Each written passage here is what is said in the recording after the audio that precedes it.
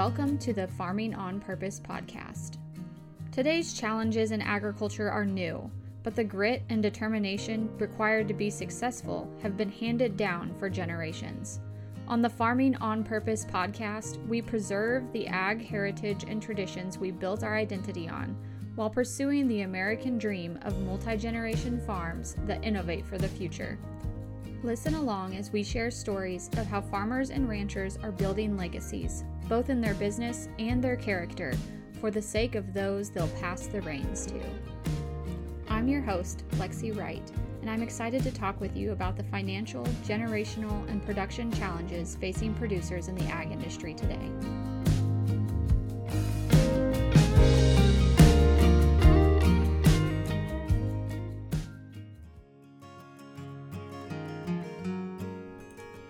This podcast is brought to you by Back Pocket Social Marketing. And yes, this is Lexi here to interrupt my own voice with, well, more of my voice.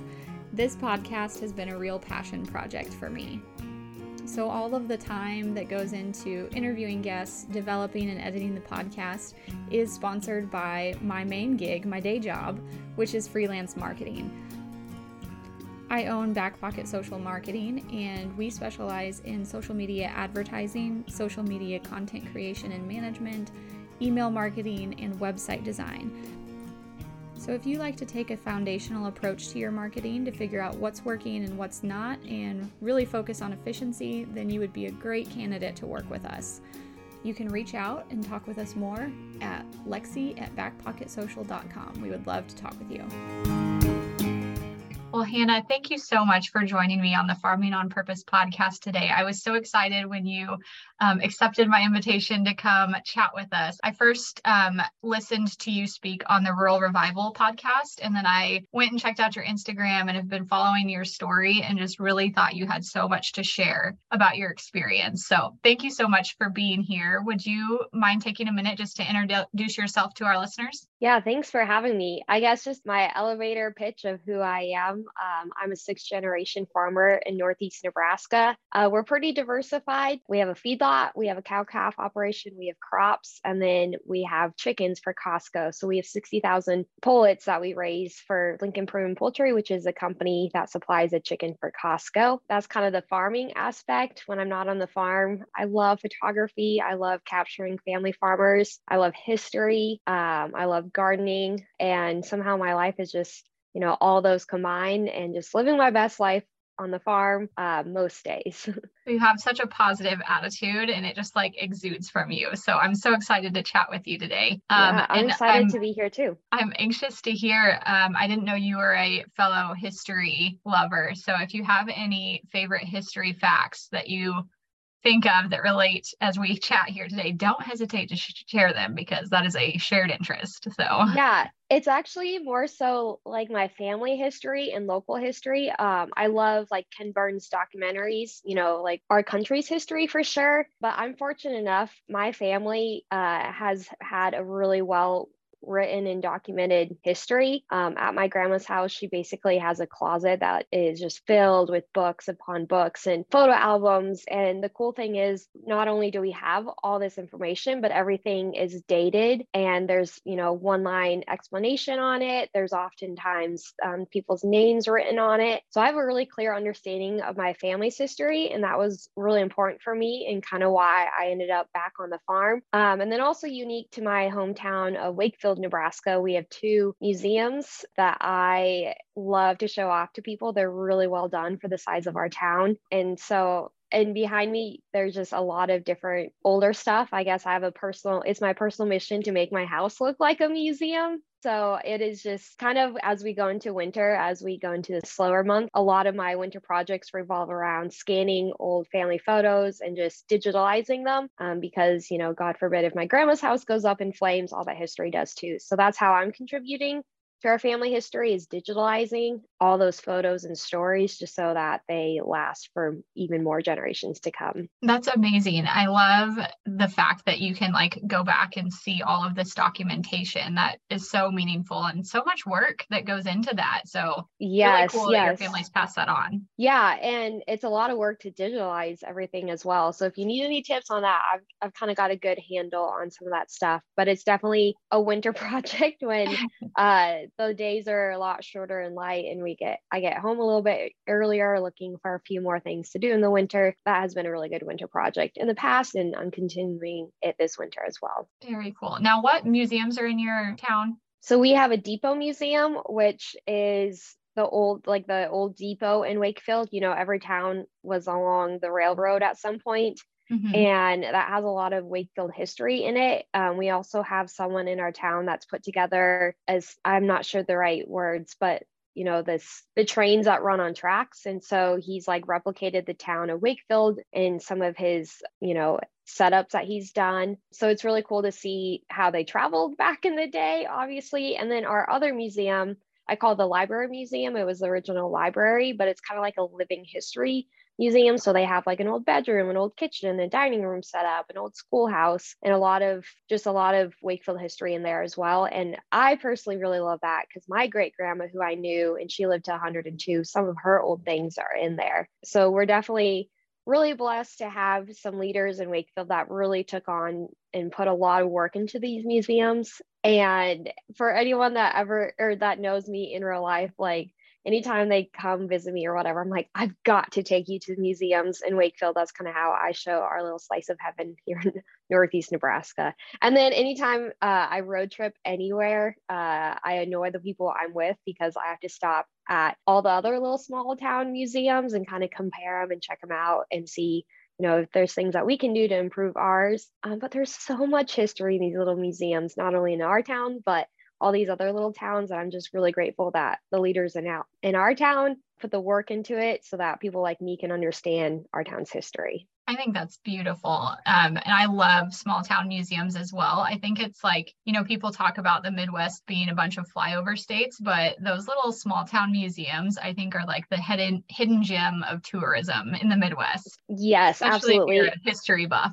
Yes, and every one of them has a little old lady in there that's just wanting to talk and tell her stories and tell the town stories. And I love storytelling. I love listening to stories. So that's definitely something that I recommend to everyone is, you know, how do you support your local museums and how do you get to know your local area? And that's the best way to travel anywhere is just to visit all the local small museums. They're just the absolute best. And talk to the little old ladies because they know all Yes. the things you want to know.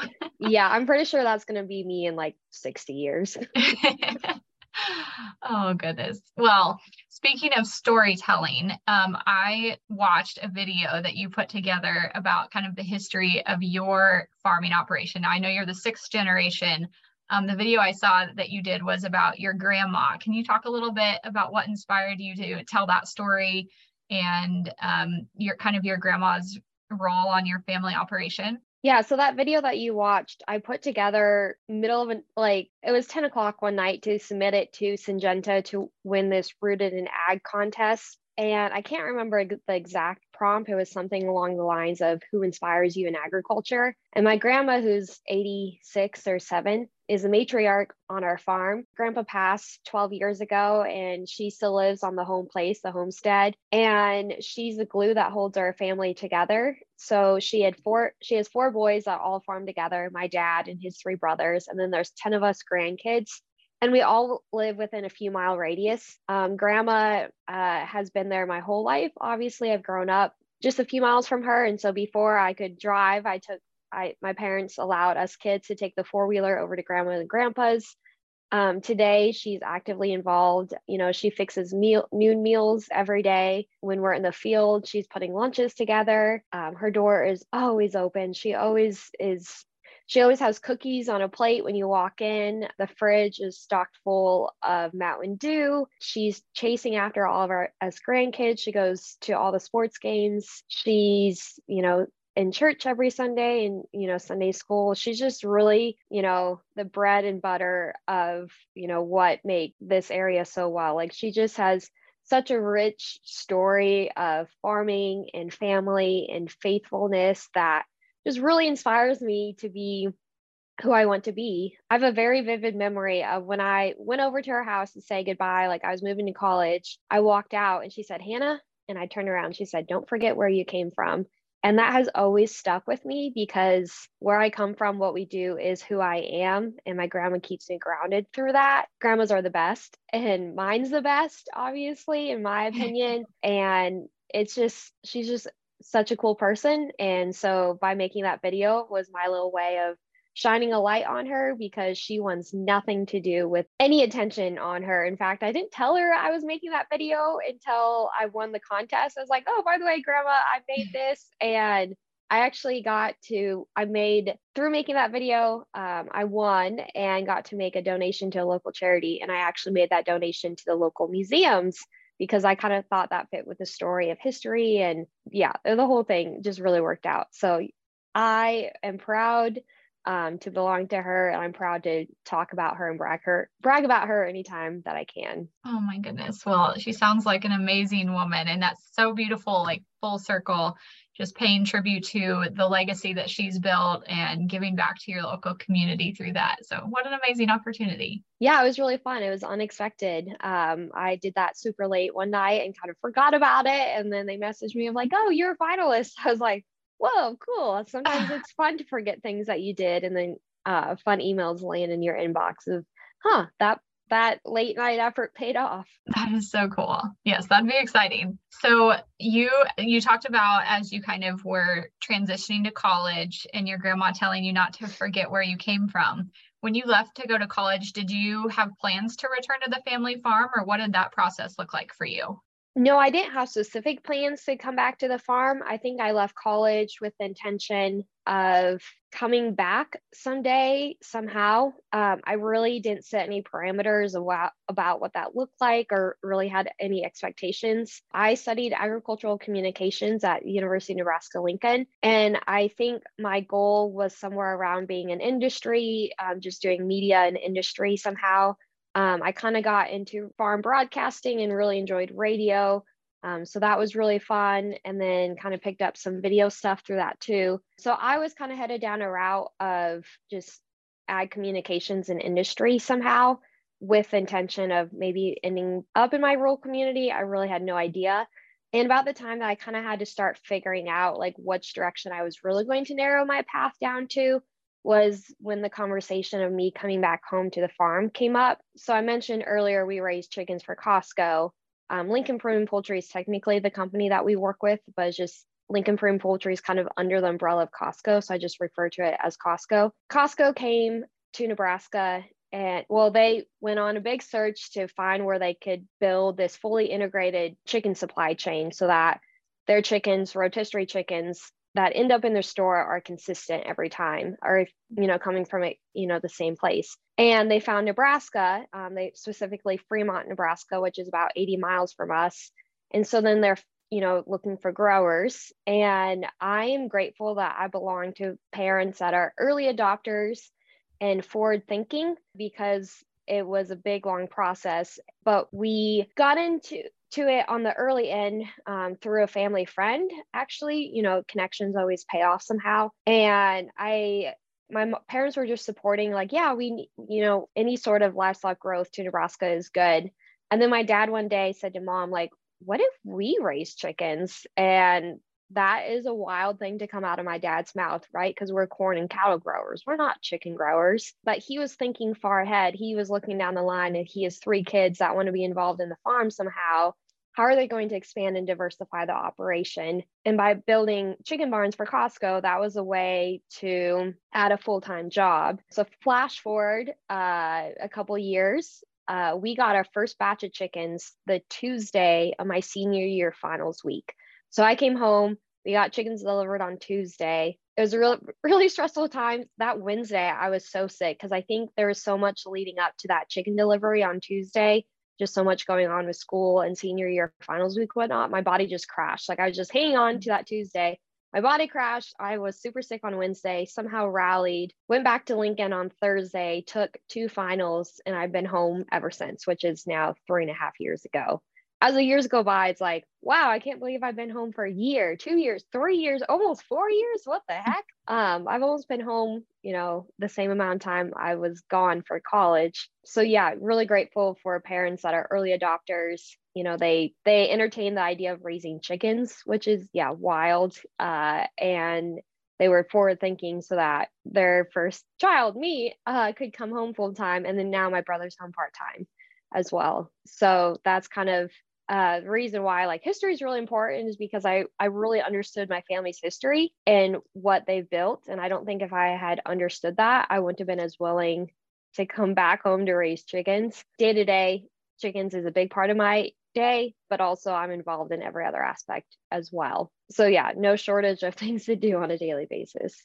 It sounds like it. Well, and it sounds like you guys, from the number of people that are involved in your family directly in farming, that's a lot of people to be coordinating and keeping all together on the operation. So it sounds like the diversification, I mean, obviously has allowed you to come home and eventually your brother. And is that a challenge at all, having so many family members involved on a day-to-day basis? Yes, for sure. So my dad, like I mentioned, farms with his 3 brothers. So each brother has their own separate livestock operation and own operation, but we kind of share labor and equipment when it comes to field work. And so all the corn and soybeans and hay stuff. So every brother kind of has their own specialty of what the equipment that they own. Very complicated, but it works. And so then also we have our feedlot where we background cattle. So we're getting in the wean calves right now. My brother and I, mostly my brother does management for the cow calf side. And then I do management with my mother for the chicken side. And so during busy seasons, how every season just kind of ebbs and flows into each other. And so it is kind of a constant communication of like, okay, what is happening this week? What is happening today? What order do we do things in? For me, the chicken barns always come first, but my labor is valuable in the feedlot. And like yesterday, my mom kind of had to get after me because I was hauling home corn stalk bales with my brother and kind of missed something in the chicken barn. So that's I have to always balance, like the chicken barns is my main role, but also I need to be other places. And then when we're, doing hay work or combining or whatnot, my dad is working with his brothers, and so coordinating schedules with them. All that to say, yes, it is kind of chaotic when it comes to communication. And when you're working with so many people with so many different moving parts, it is not easy by any means. But at the same time, like, during silage, my uncle owns a silage shopper, so we cut silage for the 4 brothers and a handful of neighbors. I'm in the truck for that, and I get to look out into the field, and there's 6 Borgs working together in the field, 4 trucks, silage shopper, and my dad packing. So even though it is kind of chaotic and some really hard moments of communication and just expectations with each other, like to cruise down into the field and looking at, 6 family members that 6 people that all share the last name, those moments definitely make the hard moments worth it, because I know not everyone gets to, be in the field with 5 other family members. That's really cool. That is special. When you said like how you were helping your brother haul bales and you maybe missed something with the chicken barns, is that hard to like put your primary responsibility first when family's asking you for help with other things? Yes and no. In a way, sometimes managing a relationship with a mom and dad who is your boss is difficult, because yesterday, I'm being fully transparent. I was off the farm and I just went to the field to start because my brother needed me, whereas I should have just gone home, done the thing in the chicken barns, and then gone to the field. But I responded like I knew it was, I was like, okay, I'll just deal with it later. Whereas because it was my mom, whereas I don't know if I would have reacted the same or responded the same way if it was an employer that wasn't my mom. So sometimes like when you're working with your mom and dad, communication is easier because you know them so well and you just have a lot of history, obviously.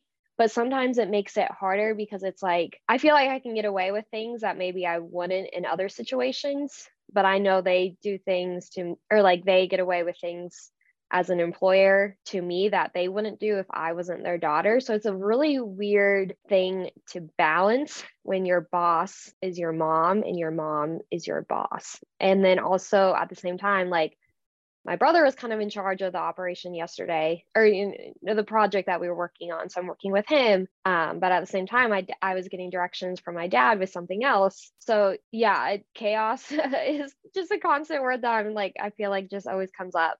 Not like in the moment it was chaotic and uncontrolled, but just managing all those relationships and those tasks of needing to be at different places at different times is checking in with each other, like, hey, this went really well today, or hey, like maybe we shouldn't have acted like that.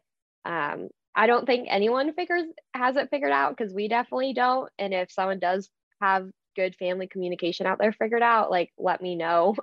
We need there you have something figured out that is really tough. So yeah, it's just a daily balance of, what is being done, who's in charge. Every day is different. That's a really interesting perspective. That's not something that I've ever been involved with, like a son or daughter returning and having mom and dad as boss. But I think a lot of, farming operations are set up that way. That'd be so interesting, like me thinking about it from my perspective, to try to balance that of like your family, but also you work for them, like they're in charge, but also you're in charge of your thing that you're specifically responsible for. Like that's just a hard line to walk, I feel like. Yeah. So my management role is the chicken barns, but I say management as like I'm daily labor for the chicken barns, but for the point of being like the professional aspect, like my mom's the manager of chicken barns, I'm labor, but I'm daily management. Our feedlot, my dad's kind of daily management, with my brother and I a little bit more. My brother's more actively involved, but he works part-time off the farm. So then there's management roles for us. And then our cow herd, my brother manages it, but I also have cows in there. So I get, a say when it comes to things. And so kind of having some boundaries of who gets to make decisions is really helpful. I kind of bounce around between each entity, but we all do, right? So I, randomly a filter in my chicken barns that for the life of me, I can never unscrew. And so I just, my dad comes helps me. Or when we're kind of in our busy season with chicken barns, like my brother's around. And so then I'm leading him and telling him what to do. When it comes to feedlot stuff, I might be getting directions from my dad or brother. When it comes to cow stuff, it's, my brother is more in charge. So just kind of having those kind of clear management roles of like, hey, this is my turf, like you're taking directions from me. Because when there's too many cooks in the kitchen and you get too many opinions, because when you're working with family, it's a lot easier to share your big opinions. And we all have opinions. And so just learning to be humble in a way of like, okay, nope, you are in charge of this. I'm in charge of this. Let's figure it out. It's really easy to talk about it. It's really hard to execute. So again, I don't want to paint a picture. We're definitely not a wreck. Like we're not a mess. Like we definitely can get, day-to-day stuff done fine. But every once in a while we hit those bumps. And like this morning, I'll show an example of, how we're working on communication and how I'm working on communication. We had to get a sick animal out of a yard, or a sick heifer out of a yard, and dropped Hunter off at the gate. He went to go get one in, or went to go start like finding it in the yard. I went back. I started getting the corral system ready so that we can bring it up to the head gate. And I had a different idea of how we were going to do it. Well, my brother's yelling at me from across the yard because his idea was not the same as mine. And so I needed to open up a different set of gates. Well, by him yelling across the yard, he kind of, the cattle kind of got a little bit more excited. And so then he was kind of frustrated because the cattle weren't working as well. So anyways, I get the gate set up, I go down, talk to him, and we get this sick one in. And after we were done, I said, you cannot yell at me like that from across the yard. Like I had a different idea of how to do it. Like we didn't talk about how we were going to do it beforehand. So don't yell at me when I didn't read your mind. And so standing up for myself in that way, because again, guys communicate differently than us girls do. And I think anyone who's listening could relate to that. So it's like, if we don't talk about beforehand, we had a little breakdown of like, he yelled at me from across the yard and then it kind of got the cattle fired up.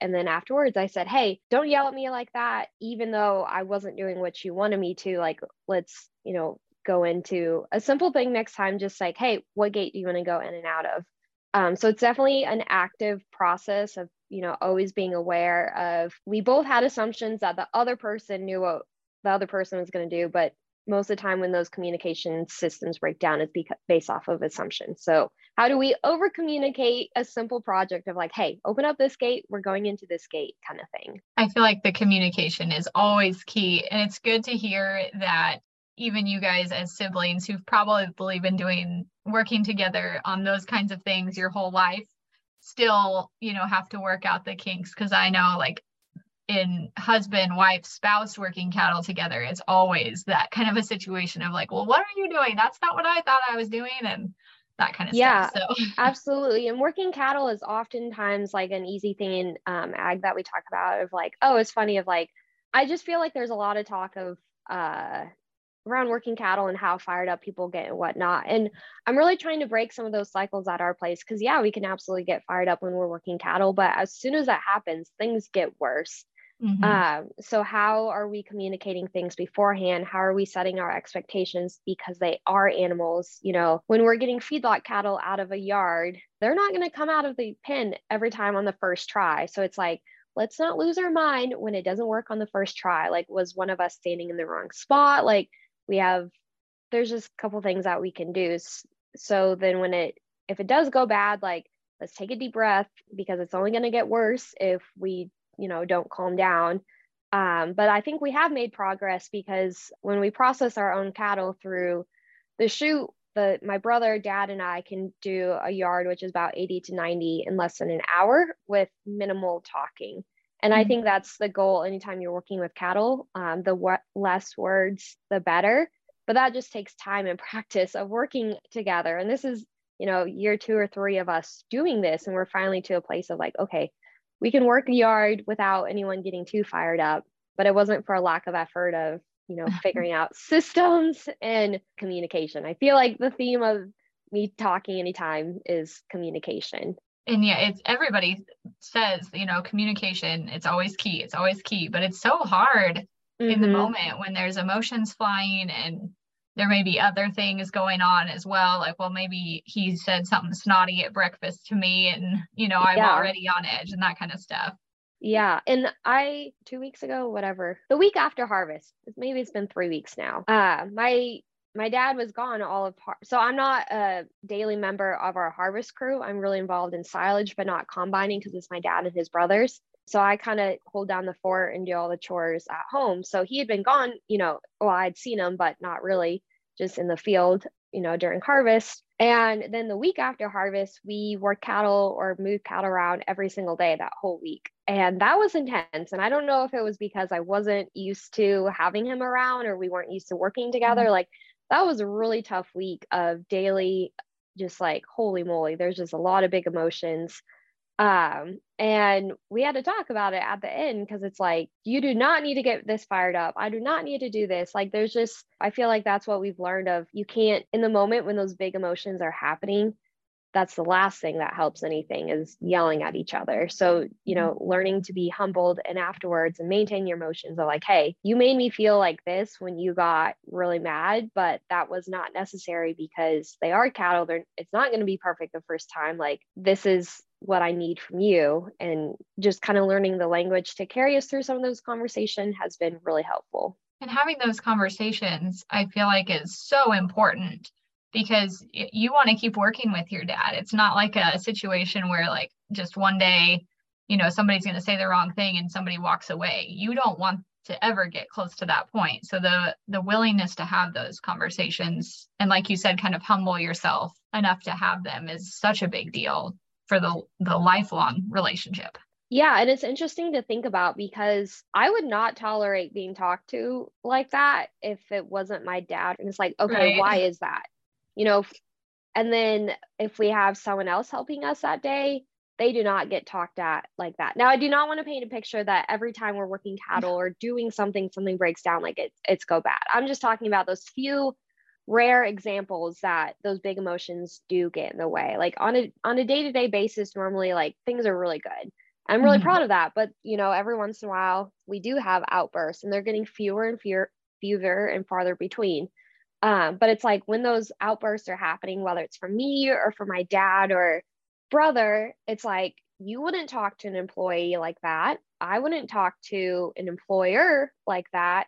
So why do I have the privilege of being talked to like that from you? Like, and why am I thinking that I can say something to you that I would never say to a boss that's not my father? So having those honest conversations of like, okay, yeah, we do know each other really well. And maybe that's why we can say some of those things, because we know what, triggers everyone and makes everyone tick. But that's something I'm really trying to be conscious about, is like, okay, in a professional setting, technically, I would never, get this fired up, or you would never get this fired up. So let's not, let's hold each other accountable to, this is a working relationship today. And then later on, when we have family as a supper, let's act like a family, because we are family. Like, just kind of drawing those lines of business and family is hard, but important the longer and longer we go on working with each other.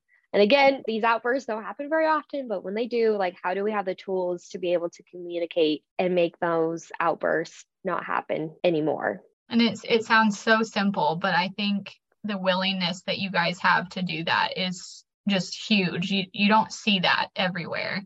And I don't know, maybe is it like, maybe some farm families just don't have that outside example, like you've mentioned, professional versus like more family oriented environment. So many people don't go work anywhere before they come back to the farm, or they don't ever leave the farm. So they don't ever get that example of how to work in a different environment. I feel like having that frame of reference probably helps you guys a lot.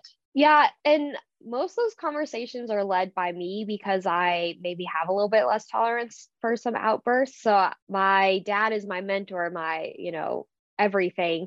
But he's not as willing to he's never led a conversation like that, but that's okay, because I have to do what's best for me. And it's like, if I don't like when something's happening, like, I got to be able to tell him. Same way with my brother, and they are more open to listening to me stand up for myself, kind of. But yeah, you get in your ways, and my dad communicates very similarly to his father, and his my grandpa, I hear stories like from his great grandpa. So it's kind of a generational thing of how the men in our family communicate. So it's like, how are we going to make this even better? And my mom and I are always having conversations about it. And slowly over time, I can, approach my dad and sometimes my brother, like, hey, this is not okay. This is not you setting a good example. We can do better. So let's figure out, how do we do better?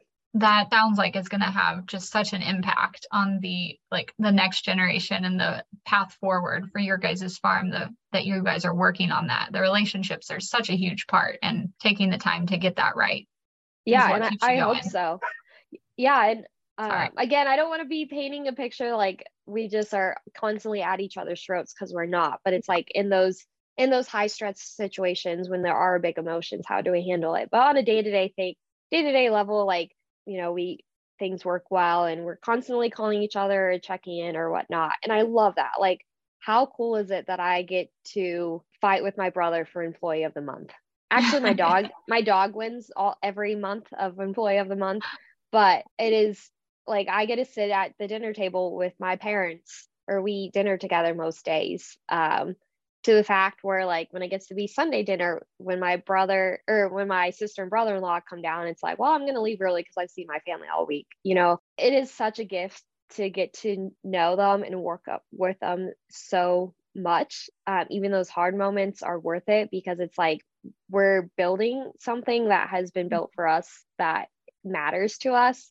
And we're going to continue to fight for what we believe in. And that's, our farm, our family, and our future generations.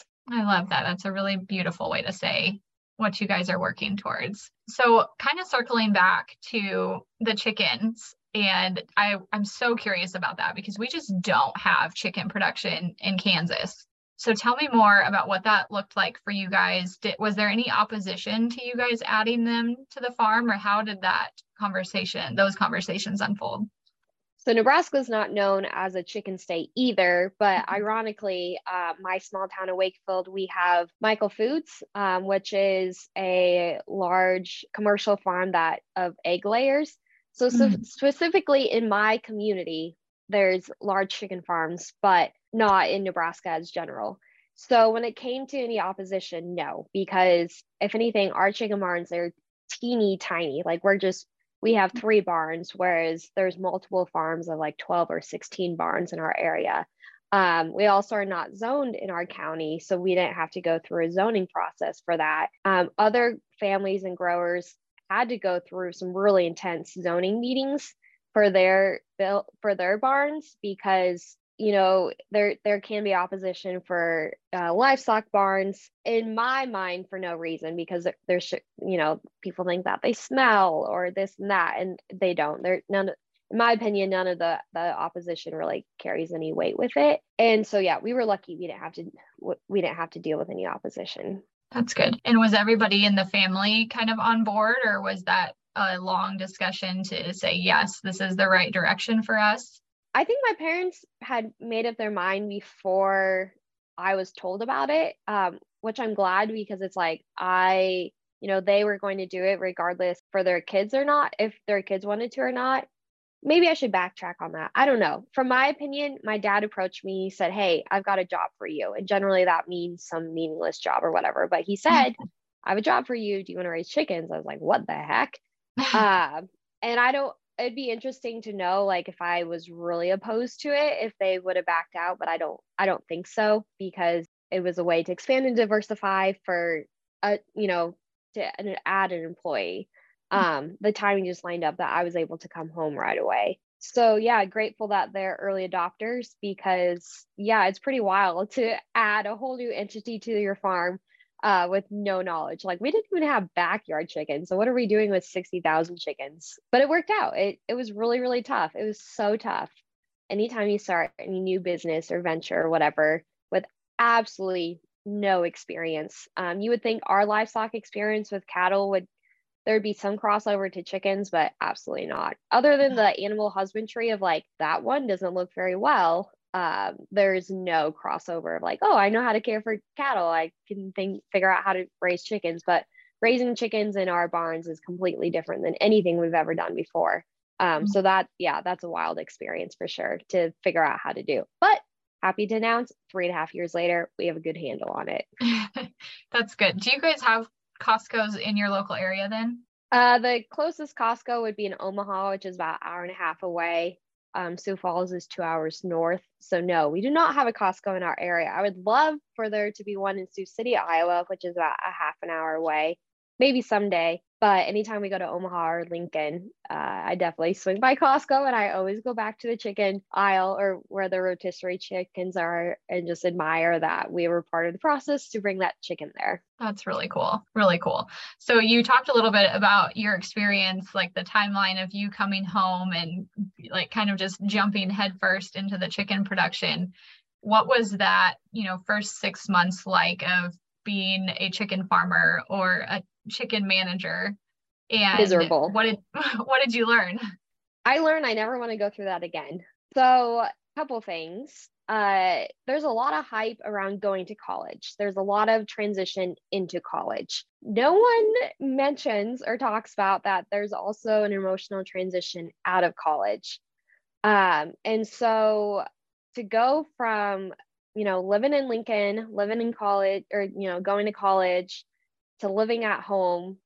So I had to live with my parents at home for about 6 or 9 months, because even with a year and a half of looking in my little area, I didn't find a place to live. And it took so I moved back in May, it took until December for me to move out of my parents' place.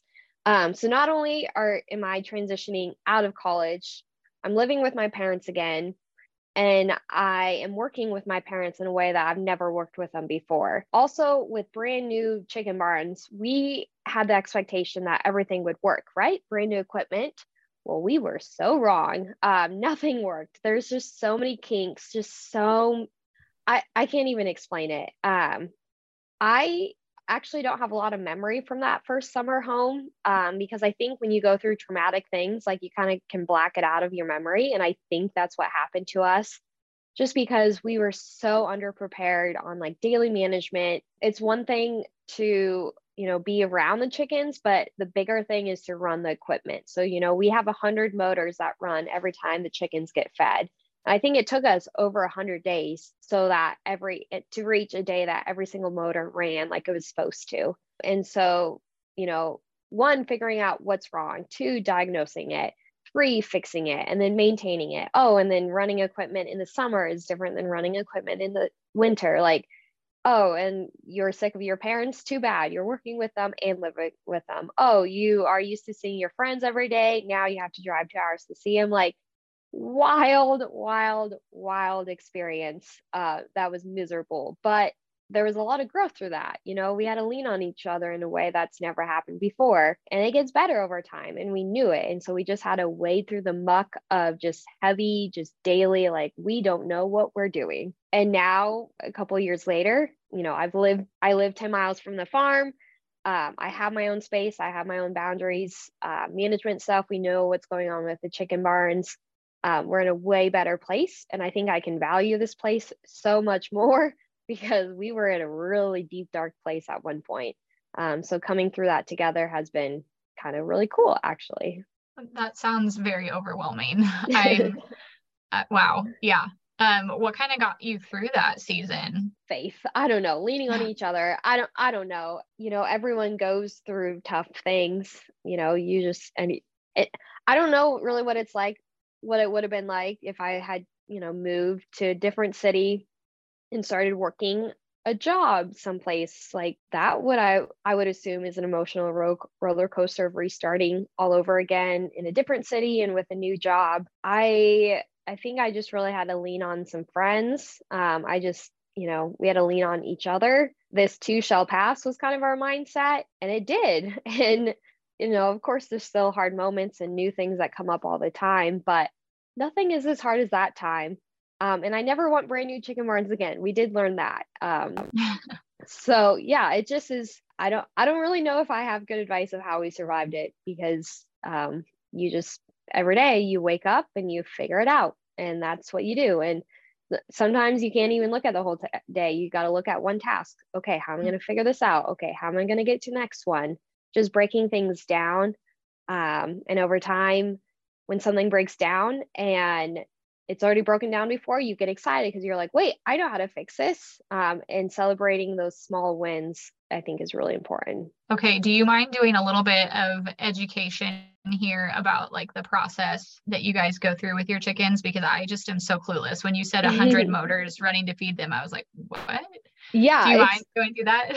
Of course. Yes. I it's still like an identity thing of like, oh, I know things about chickens, or I go to town and people are like, oh, you're the chicken gal now. It's like, no, like technically I like cattle more than chickens. Like just the identity thing of I'm raising chickens is wild, but that's a whole nother thing too. But yeah, so we get 60,000 baby birds twice a year. And so we raise the pullets, and so we get 53,000 females and 7,000 males. And we get them when they're a day old, and we have them for 21 weeks, which is 5 months. And then after that 21 weeks, they get moved to another farm where they lay eggs. Actually, we are shipping chickens next week, so we're pretty excited about that. And at the breeding farm, they're called breeding farms. At the breeding farms, they lay eggs there. Those eggs go to Fremont to a hatchery to be hatched. Those hatched chicks go out to broiler farms all across eastern Nebraska and some western Iowa. And then those broilers, which are, like feedlot steers, sometimes I put things in cattle terms so that people can understand it, because that's how I have to understand a lot of things in cattle terms. And so those broilers, those meat birds, get 6 pounds in 6 weeks-ish, and then they go back to Fremont to be processed. And the processing plant in Fremont gets in about 1 million birds a week, and then it goes to Costco's all across Western United States. So if you're west of the Mississippi and you buy chicken from Costco, there's a really good chance that it came from Nebraska. Okay. So we, as pullet growers, I kind of like to say we raise the heifers in cattle terms, and we're one of 7 pullet growers that feed into 14 breeding farms and then hundreds of broiler farms. I don't know what that number is, but if you're ever looking to get into chicken production, pullets are the way to go. We really like our pullets versus broilers. It fits our lifestyle, it fits our operation really well. So depending on how you look at the food chain, we're either at the very top because we're the second from the primary flock, or very bottom. You're not buying chicken that came from our farm at Costco. You're buying the product of our chickens because we have the males and females, if that makes sense. Okay. Yes. That is So it's so like, interesting. yeah. So from the cattle side, it's like if you're going someplace to buy heifers, we have the heifers and bulls. We background Mhm. those in cattle terms. Okay. So our chicken barns, we have two 60 by 600-foot long barns that have the females in it, and then we have a 60 by 300-foot long barn that has the males in it. Males and females, everything's raised the exact same. They're just kept separate until they have a job to do. And when it comes to the motors, there's just long feed lines, across the whole house, and water lines. So each feed line has 3 motors, a motor that's pulling the feed in from the bulk bin outside, and then 2 motors at the end of these 300-foot long flex auger tubes with all the feeders on it to pull the feed through the whole auger. So it's a lot of motors, and it's incredible. Sometimes things will just randomly break down. You're like, what the heck? And then the next day will be working. As someone, I've grown up on the farm, obviously my whole life. I'm not necessarily mechanically inclined, but I've learned a lot about mechanical and electrical stuff from our chicken barn. So I have a baseline knowledge of how to fix a lot of things. If not, I can diagnose a lot of things. And then we have a service tech that comes fix things if it's out of our league of, how to fix things. Lots of new skills then. Is that Yeah. pretty automated then? Like are things on like timers, and does it tell you if something's broken, or how does that all Yep. go? Yeah. Okay. So everything is automated, but it's set up to be automated. So the feed runs on its own, but the day before, I always set the feed, is what we call it. We have a computer system. It's called our Rotom that controls like all the ventilation. There's just a ton of different data points that we're looking at, that we have access to.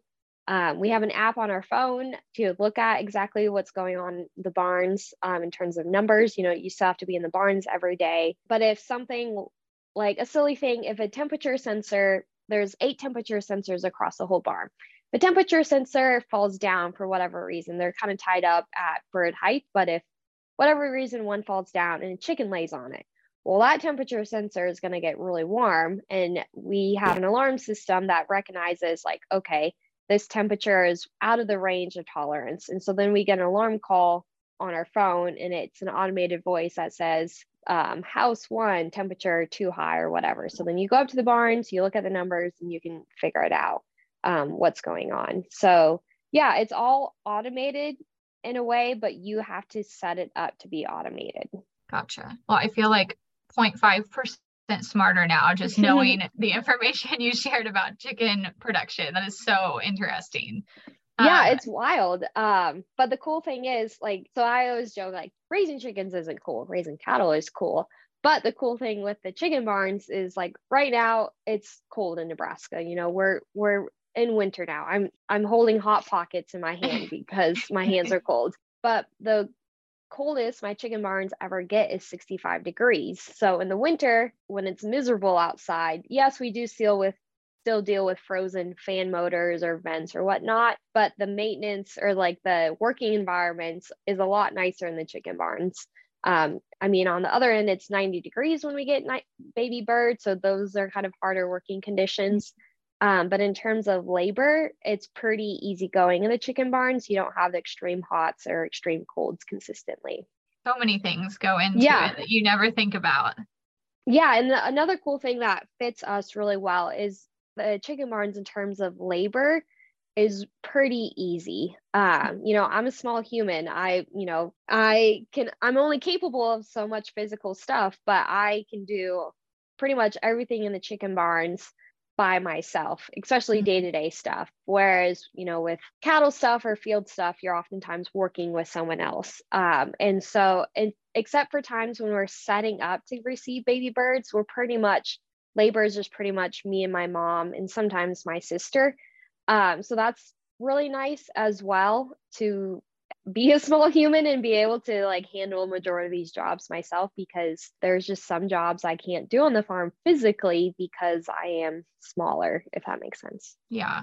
Well, that's good. You mentioned a little bit about the identity piece of it and how you like to be involved with the cattle side of things. Is that anything that has to be kind of like discussed or brought up on the farm of who gets to do what based on interest, or is it just kind of everybody does what they do because that's the way it is? The second way for sure. Like whatever has to get done gets done. I'm the only one in the chicken barns. My mom's in the barns a couple times a week, and sometimes it's nice to have her in the barns a couple times a week, just because when you look at the same thing every day, you can, miss silly things. And I do that every once in a while. But where the identity thing comes from is, people always ask me like, how are the chickens? And it's like, I'm more than just chickens. And I've accepted that. I used to get a little bit more fired up about it, but now I know like people are asking because they're genuinely curious, because it is something new. If I want to talk about something else, I can, but I really honor their curiosity. And I know that, I wouldn't have a job if it wasn't for chickens, no matter how not glamorous it is. People would say that the same about working in a feedlot. It's not glamorous, but there's just a little bit more pride around cattle in Nebraska, I would say. Mm-hmm. And so that's why, like, sometimes, like, people just ask, like, how are the chickens? It's like, they're good, but so are the cattle, or so are the crops, things like that. But just honoring that new identity of, I am proud to raise chickens for my family, but I am proud to be at home raising chickens, because if it wasn't for these chickens, I wouldn't be home. That makes sense. I'm sure that is a challenge, especially when you grew up doing, not having that be part of your farm life. And now it's like a whole new thing to add into your identity. But yeah, it is, but it is really cool to reflect of like how much growth I've had, because there's just a lot of things that we've had to figure it out. And I wouldn't have to figure out a lot of things if I was just doing the feedlot and cow calf and crop side. Those systems are already in place. That management is already figured out. There's still things that we figure out, or like issues that we have to solve, but the overarching of like what we do and how we do it is figured out. But there's definitely a lot more growth that happened by working in the chicken barns that would have never happened anywhere else, just because we had no prior knowledge, no neighbors to rely on. That's a hard thing too, because just the culture in Nebraska obviously is crops and cattle. So no matter who you talk to, you can, learn about, something from them related to the crop and cattle side, but not really having the community around the chickens. Chicken production was kind of hard, has been hard, still is kind of hard. So there's just a lot more that we lean on of like, okay, we're just going to figure it out. But we do have people to call like, okay, we can't figure this out. What do you do? Well, it sounds like the growth that you've had is a lot to be proud of. That's not easy stuff to walk through. So you should be proud of that. Thanks. Yeah. And just learning to recognize that I can say I'm proud of myself. I'm proud of my family. I'm proud of what we do. Has been its own growth, because at one point it's like, am I proud that we raise chickens? But as time goes on, at first I think a lot of people were kind of looking at like, let's see how this goes. But as time goes on and the more people ask about it, and I've heard people talk about like, oh yeah, we'd be interested in putting up chicken barns if we had the opportunity. Like, people have said that to me that I never would have said that, but people do see the advantage of, raising chickens and expanding through diversifying through chickens. So just, that has changed over time too, that, how people approach it of like, looks interesting, to now it's like, oh yeah, that is working out for you guys. Like, good for you guys. That's really cool. And you've been a part of that. So yeah. Well, I have my last question for you, and I did prep Hannah so she wouldn't be on the spot, but we always finish up with the question of what is your favorite family or farm tradition? Yes. So I didn't need any prep for this, because I can still answer how I would have answered it if you didn't prep me. there's a lot of traditions that we do, and really I honor a lot of those traditions. But my favorite thing that make our family unique maybe is that my grandma has an ice cream machine in her kitchen. So this ice cream machine has been there since the 80s, I think, or earlier. I should know the exact date. But grandpa bought it from a business that was going out in town. And when he brought it home, grandma was annoyed because she had to give up her broom closet. So grandpa had a place to put this ice cream machine. But 50 years or whatever, how many years later, our family has ice cream anytime we get together, any holiday, or we just a couple weeks ago, we kind of did our end of harvest celebration, which is oyster soup, but we still have ice cream. The ice cream machine is running. So I don't know if a lot of families can say their end of harvest tradition is having soup and ice cream, but I think, earlier I mentioned like one of my goals is my house to kind of look like a museum, but I also have a goal of my house having an ice cream machine in it someday. So that's a family tradition that's really well, maybe it's not a tradition, maybe it's a ritual, I guess. I would say it's a tradition to have ice cream during any family gathering.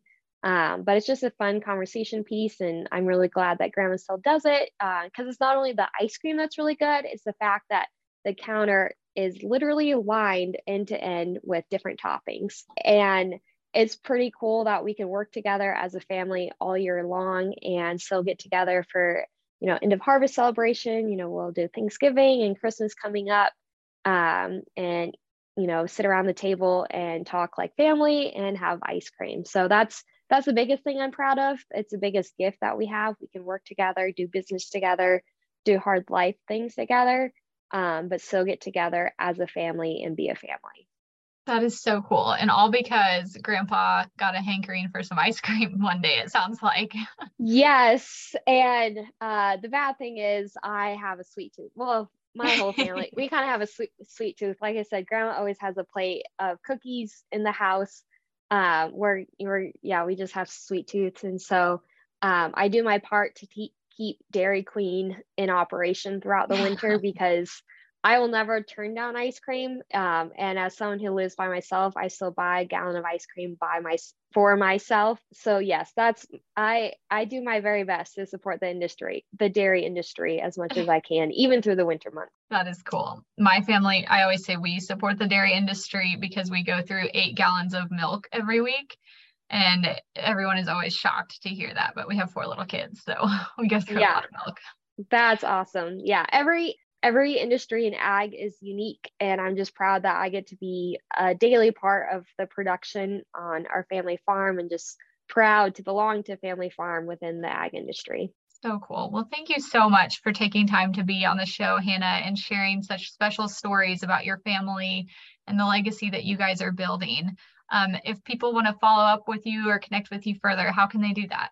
Yeah, thanks for having me, and thanks for letting me share my heart a little bit. My Instagram is at it's Hannah Borg, ITS Hannah Borg. I'm pretty active on my Instagram stories and a little bit on Twitter. But yeah, just check out my Instagram to see what we're up to, mostly daily. Just a lot of cattle pictures and dog pictures, but as a photographer, I love pictures and always capturing things going on around the farm. Well, we all need more pictures of cattle and dogs in our life. So yeah, that's what I tell myself. If people got annoyed of all my dog and cattle pictures, they wouldn't follow me. So, you've been warned. If you come to my page, you will find some dog and cattle pictures. Unfortunately, I can't post about the chicken barns just because it's in our contract that we can't, post there, which is also a weird identity thing because sometimes my daily role revolves around the chicken barns. But if you just look at my Instagram, it doesn't look like it. So that's kind of that was a weird thing to balance at first. I'm used to it now. But yeah, you won't find any chicken pictures there, but you will find lots right now, baby calves or weaned calves and dog pictures. Well, very cool. Thank you again so much, Hannah. It was so nice to get to talk with you, and we'll talk again soon, I hope. Yes, thank you.